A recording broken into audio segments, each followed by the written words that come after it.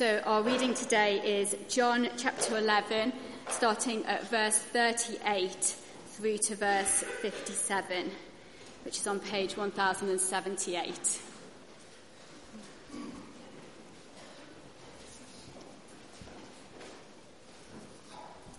John 11, starting at verse 38. Jesus, once more deeply moved, came to the tomb. It was a cave with a stone laid across the entrance. "Take away the stone," he said.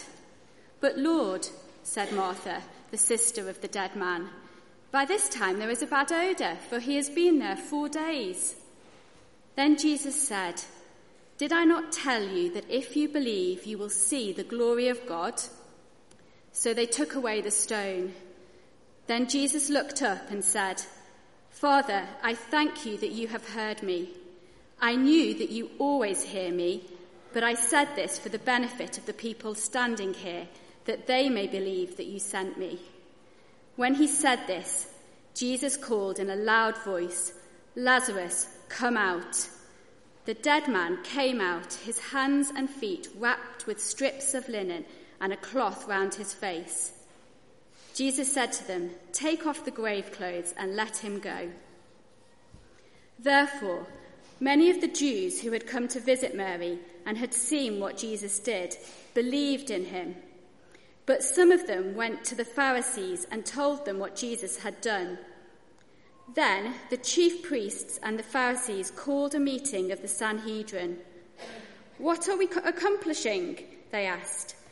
"Here is this man performing many signs. If we let him go on like this, everyone will believe in him, and then the Romans will come and take away both our temple and our nation." Then one of them, named Caiaphas, who was high priest that year, spoke up. "You know nothing at all. You do not realize that it is better for you that one man die for the people than that the whole nation perish." He did not say this on his own, but as high priest that year, he prophesied that Jesus would die for the Jewish nation, and not only for that nation, but also for the scattered children of God, to bring them together and make them one. So from that day on, they plotted to take his life. Therefore, Jesus no longer moved about publicly among the people of Judea. Instead, he withdrew to a region near the wilderness, to a village called Ephraim, where he stayed with his disciples. When it was almost time for the Jewish Passover, many went up from the country to Jerusalem for their ceremonial cleansing before the Passover. They kept looking for Jesus, and as they stood in the temple courts, they asked one another, "What do you think? Isn't he coming to the festival at all?" But the chief priests and the Pharisees had given orders that anyone who found out where Jesus was should report it so that they might arrest him.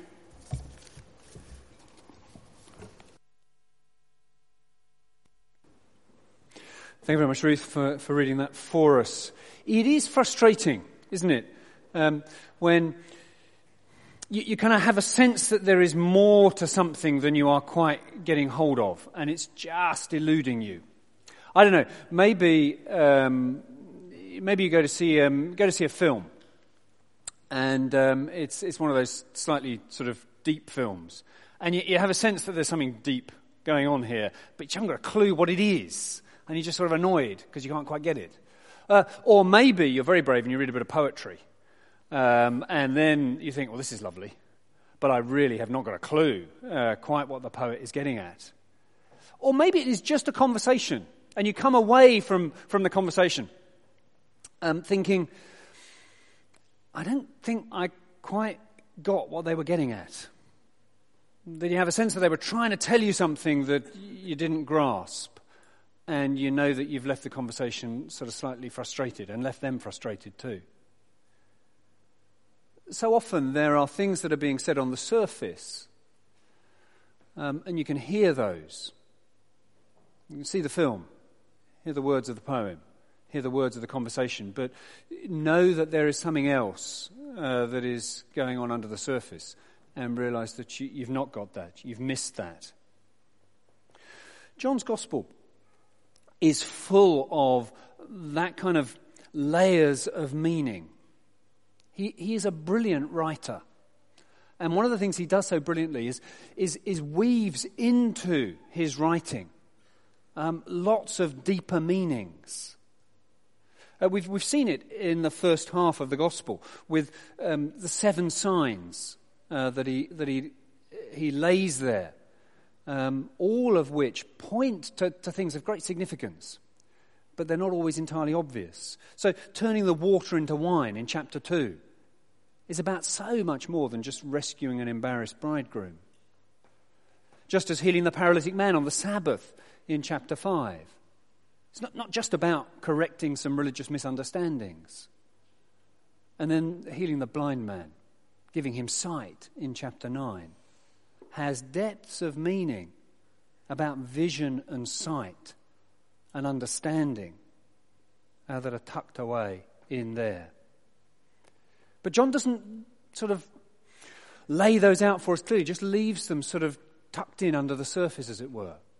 But every now and again, the importance of the tucked under the surface meaning is so great that it is as though John gets out his highlighter pen and sort of yellows up the bit that we really must not miss. And that's very much what happens in chapter 11. At one level, what we learn in chapter 11 couldn't be more obvious. We learn why it is that Jesus died. But as John answers that question for us, what we're going to discover is that he answers it at lots of different levels.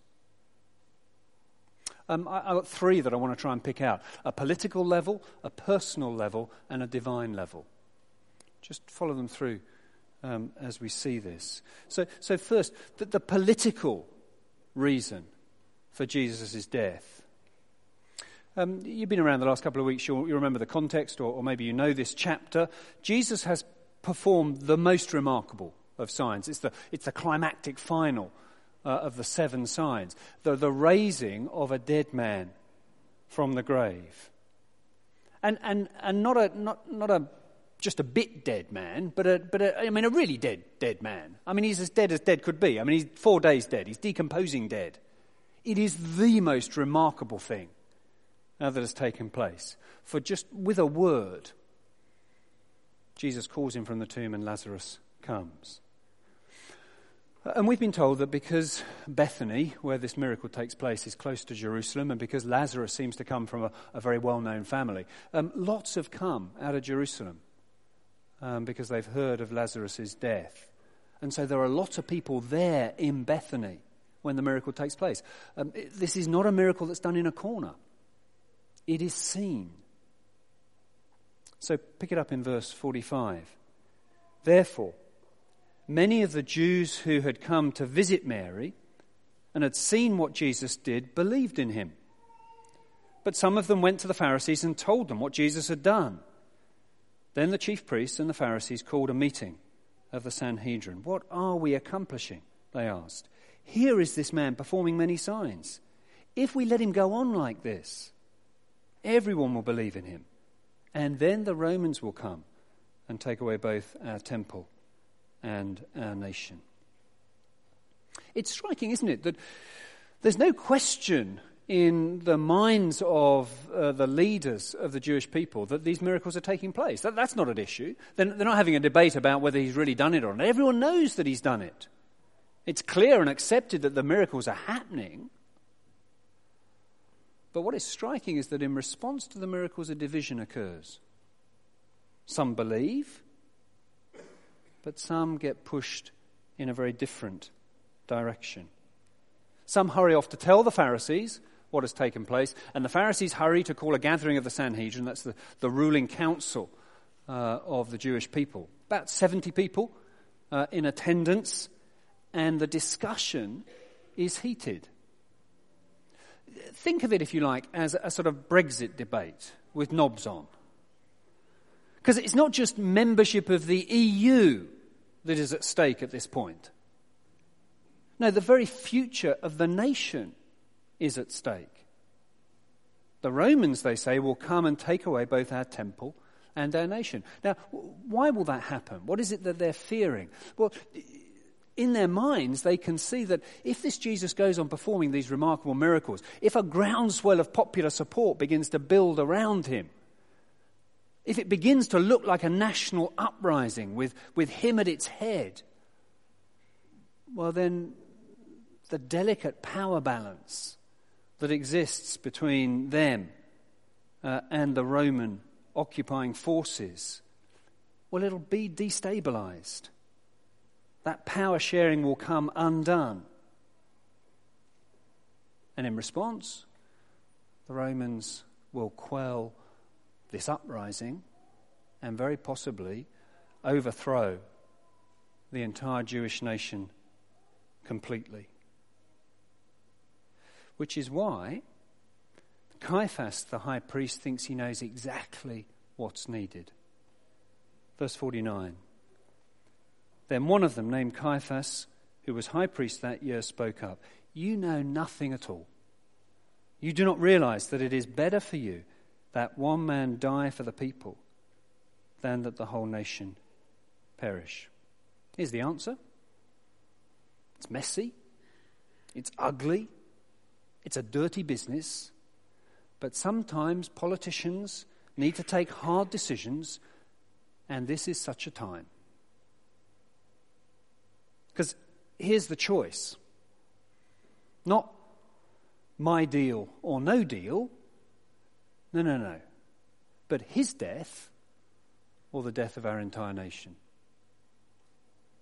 So, he says, it is better that one man die than that we let the whole nation perish. It's ugly, but somebody's got to take the hard decision. So there it is. A political drama where morally weak and frightened men make a murky political decision to take a man's life. That's why Jesus died. But of course, we have to push deeper. We have to see that that's not all that's going on here. So come to a second layer. This isn't just political, it's also personal. Notice carefully how Caiaphas captures this, how he states it. You know nothing, he says. You do not realize that it is better for you that one man die for the people than that the whole nation perish. Not better for our nation, not better for our people, but better for you. In fact, better for us. There is a horrible self-interest being played out here. Because what the Sanhedrin really can't abide is that power is going to be taken away from them. Their position lost, their status removed, their right to rule undone. But then you pause for a moment and you think, and you realize that that is always what happens when Jesus appears. Because whenever anybody is confronted by Christ, it is the dilemma that they face. It is the dilemma that we face. Because either he rules or we do. You can't have both. Unless you and I are willing to cede rule to him, well then our only alternative will be to put him to death, to get rid of him. Now, of course, the way that we get rid of him is much more civilized than the route Caiaphas was suggesting. We perhaps do him to death with faint praise. Oh, that Jesus, he's a good man, a faithful teacher, a prophet, a great example. Because if that's all that Jesus is, then it means we can have him without having him in charge. If all that Jesus is to us is just a good example, then from time to time we can borrow from his example. If all that is he's just a very good teacher, then every now and again we'll dip into his teaching and see what it's like. And we can do that just as it suits us. And effectively, we've done him to death. Well, at least we've put to death the real Jesus. We've put to death the Jesus who is the King. We put to death the Jesus who brought us into being. We put to death the Jesus who is the Lord with the right to rule over our lives. He's gone. We are more like the Sanhedrin than we might like to think. We too have our political compromise, our spiritual power-sharing arrangement. Only it's not God that we're sharing power with. No, it's a rather less savoury spiritual force that we have aligned ourselves with when we make that kind of bargain. And that's why when the true ruler shows up, we are faced with this choice. Cede power to him, put him in charge, or join the Sanhedrin and put him to death. So 2 layers of meaning already. The political meaning, the political reason for putting Jesus to death, and then something slightly deeper, something rather more personal about the unwillingness of the Sanhedrin to have Jesus take control, which has echoes for each of us. But we still haven't plumbed the depths of what John is showing us is going on here. Because below the political and below the personal, we finally need to see that the reason, the cause for Jesus' death is a divine cause, a divine plan. The words Caiaphas speaks have a double meaning. He may have spoken them, but he spoke far more powerfully, far more penetratingly, far more deeply than he had imagined. And this is the point where the yellow highlighter comes out. And instead of leaving the meaning just hidden away, John flags it up for us because we mustn't miss it. See, verse 51. Caiaphas, he says, in saying these words, Caiaphas did not say this on his own, but as high priest, he prophesied that Jesus would die for the Jewish nation. And not only for that nation, but also for the scattered children of God, to bring them together and make them one. Words are prophetic, John says. He may have said them on one level, but another meaning was being stated altogether. He speaks better than he knows. Jesus will indeed die for the people. And it's a tiny word, but that word for there is hugely significant because in the original language, it's the word that gets used in sacrificial speak. It's for in the sense of on behalf of, in the place of. So it's what you would find being said when a scapegoat is sacrificed for the people. Scapegoat is given on behalf of, in place of the people. And John has chosen his words very, very carefully. And what it's flagging up to us is that we've arrived at the hinge point of the whole gospel. That the turning point. For 11 chapters, we've been finding out a bit about who Jesus is, and the signs have been pointing us to that. But from this point on, as we move into chapter 12, the focus will now become the move towards the cross, the momentum towards Jesus' death. Verse 53 tells us that that's the case. Because verse 53 says, from that day on, they plotted to take his life. So this hinge explains why. This hinge explains why it is Jesus has to die. It's a brilliant piece of writing. Let me put it like this. What chapter 11 shows us is that the only way that Jesus can save the life of Lazarus is if he is prepared to give up life himself. The way that John makes that clear is so cleverly constructed Because remember, if you've been here the last couple of weeks, you remember how this plays out. You remember when the message comes to Jesus, and Jesus is up probably somewhere northeast of Lake Galilee, a long way away from Jerusalem. And the message comes to say that Lazarus, your friend, is ill. And there's that 2-day delay. And then Jesus declares his intention to go to his friend. And his disciples immediately respond, back verse 8, but early in the chapter, "But Rabbi, a short while ago, the Jews there tried to stone you, and you're going back? They know straight away what this means. You go there. Your life is in peril." But Jesus is determined, and Thomas, therefore, in verse 16, as they prepare to set out, says, "Let us go also, that we may die with him." They get it.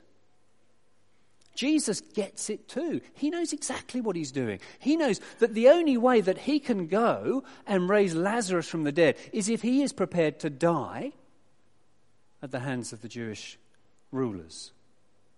This will be the trigger. This will be the thing that seals his death warrant. Once he has done this, the die is cast. They will be determined to put him to death. From that day on, they plotted to take his life. So Jesus has the choice. He can choose. Stay up in Galilee, where it's safe, and Lazarus stays dead. Or travel to Bethany, raise Lazarus from the dead, and you will die. Because of the events that will be set in train at that moment. That's his choice. And when he sets out, he knows what he's doing. He knows that he's choosing death that Lazarus can live. You getting the levels of meaning here? It is brilliant, isn't it? Because John is showing us what is at the heart of the Christian message, what is at the heart of what Jesus has come to do. It's not just about there and then and about Lazarus getting raised. It's about you and me and about us being given life instead of death. Because the same thing applies. Jesus didn't just choose to travel from Bethany, to travel from up near Galilee down to Bethany. That wasn't the only journey he chose to make. He also chose to make the journey from heaven to earth for exactly the same purpose. He knew precisely what that would mean. He knew that that too would involve his death. For just as Jesus couldn't save Lazarus from a physical death without himself physically dying, so he can't save you and I from a spiritual death without going to a spiritual death himself too. The cross was more than physical ruin. In that barbaric death, there was something still worse. There was spiritual ruin going on as well. My God, why have you forsaken me? A punishment falls on him. That should have been on us. He is punished for the people, on behalf of the people. Better for you that one man die than a whole nation perish. That's why we get this sacrificial language. That's why Caiaphas prophesies that Jesus would not die just for the Jewish nation, but, we're told, his words speak for the scattered children of God. What Jesus does, he does for you, for me. Two things then, as we finish. First, would you see that in this sacrificial death, in this choice to give up his life, Jesus is showing us what love looks like. You glance back to verse 34. Jesus says, where have you laid him? Come and see, Lord, they replied. Jesus wept. Then the Jews said, see how he loved him. But see how he loved him doesn't refer to his tears. Well, it does, but it refers to something still greater. Levels of meaning again. See how he loved him because he was willing to come and die in his place. He knew what was necessary. He knew what would happen when he came to raise Lazarus from the dead. He knew what would happen when he came from heaven to earth for you and I. See how he loved us. That's the glory of God. Not that he has power to raise the dead, but that he is willing to set aside his power and go to a cross. And he calls you and I to live in imitation of him, to live with that character of self-giving, self-sacrificial love. But it's not easy. On Friday, in the midst of writing this talk, which was already behind schedule, and on a day when I had just discovered that there were some exams that I thought I could mark in a couple of weeks' time, and it turned out they were supposed to be done 4 days ago. So on a day that is not a great day, a phone call comes. And the phone call was from someone who's on the far side of Cambridge. And someone who's locked their keys in their car and says simply, "I need rescuing." And I look down at the piece of paper in front of me, and I've just written the aim sentence for my talk. Quite often I write a little aim sentence, which is the sort of, the thing that I think I want people to get. It's most centrally. And my aim sentence reads, "In praise and imitation of Christ, love sacrificially."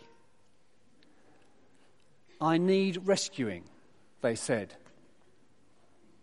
Easy then. Off I go. And it's not so easy. See, is that love? The thing is, cycling across Cambridge, I'm already thinking to myself, this will make a great sermon illustration.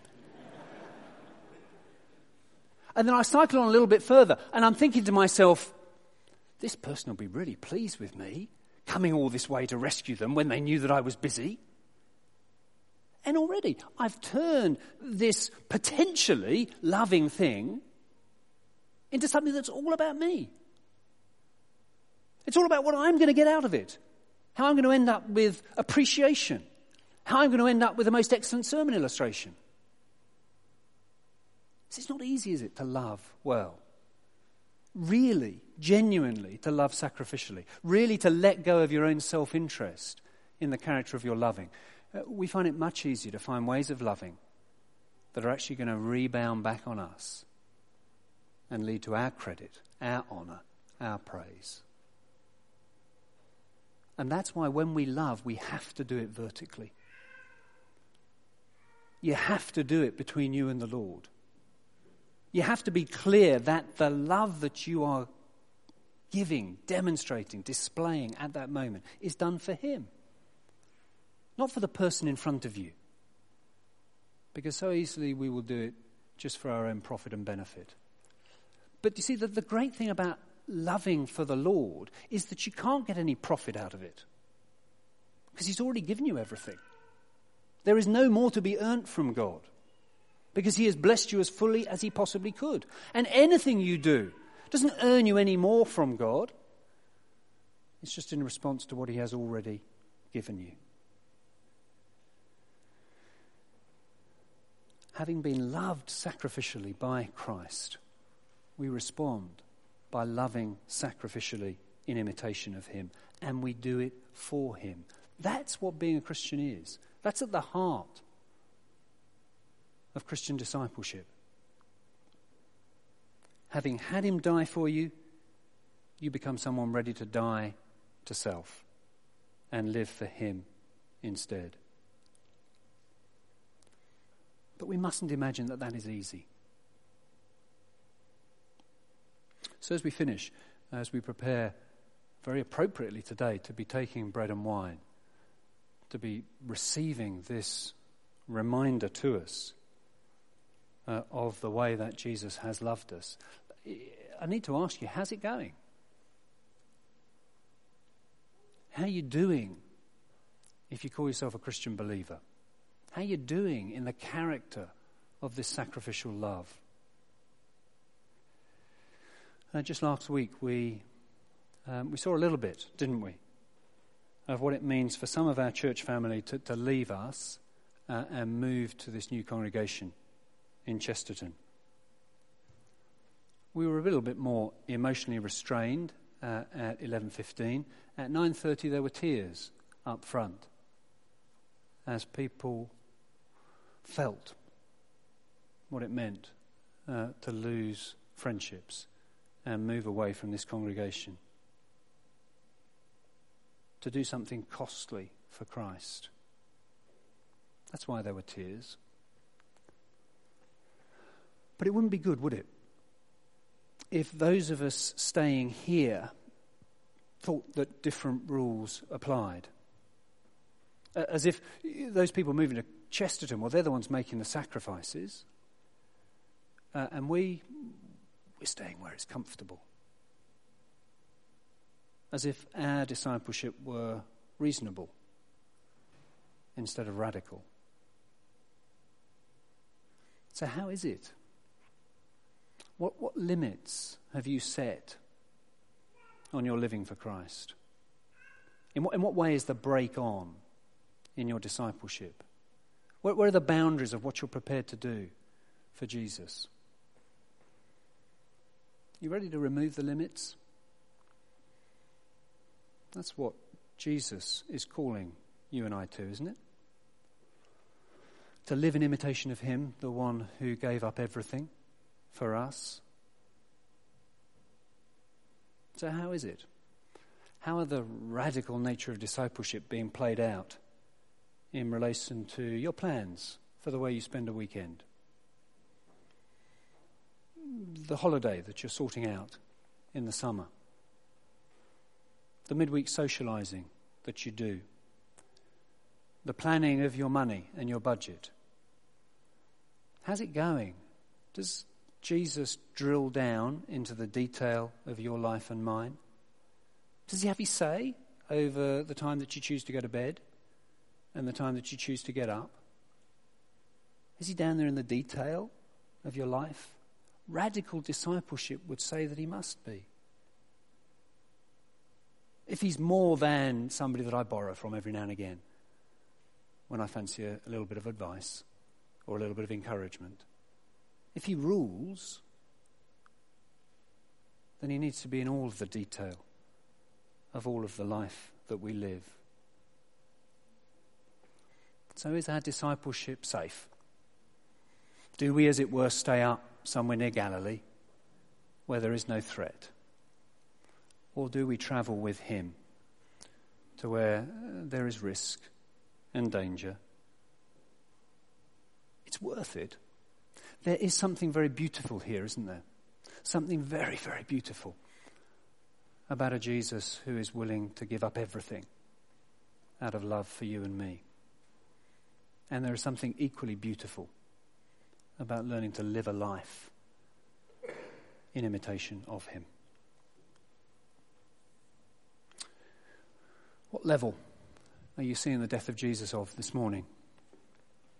Seeing the death of Jesus simply in terms of its political expediency? Are you seeing the death of Jesus just in terms of its personal threat? Are you seeing the death of Jesus in terms of all that he does for you, such that you're determined to live in imitation of him? I'll ask the music band to come back up to the front. I'm going to suggest that we're just quiet for a moment.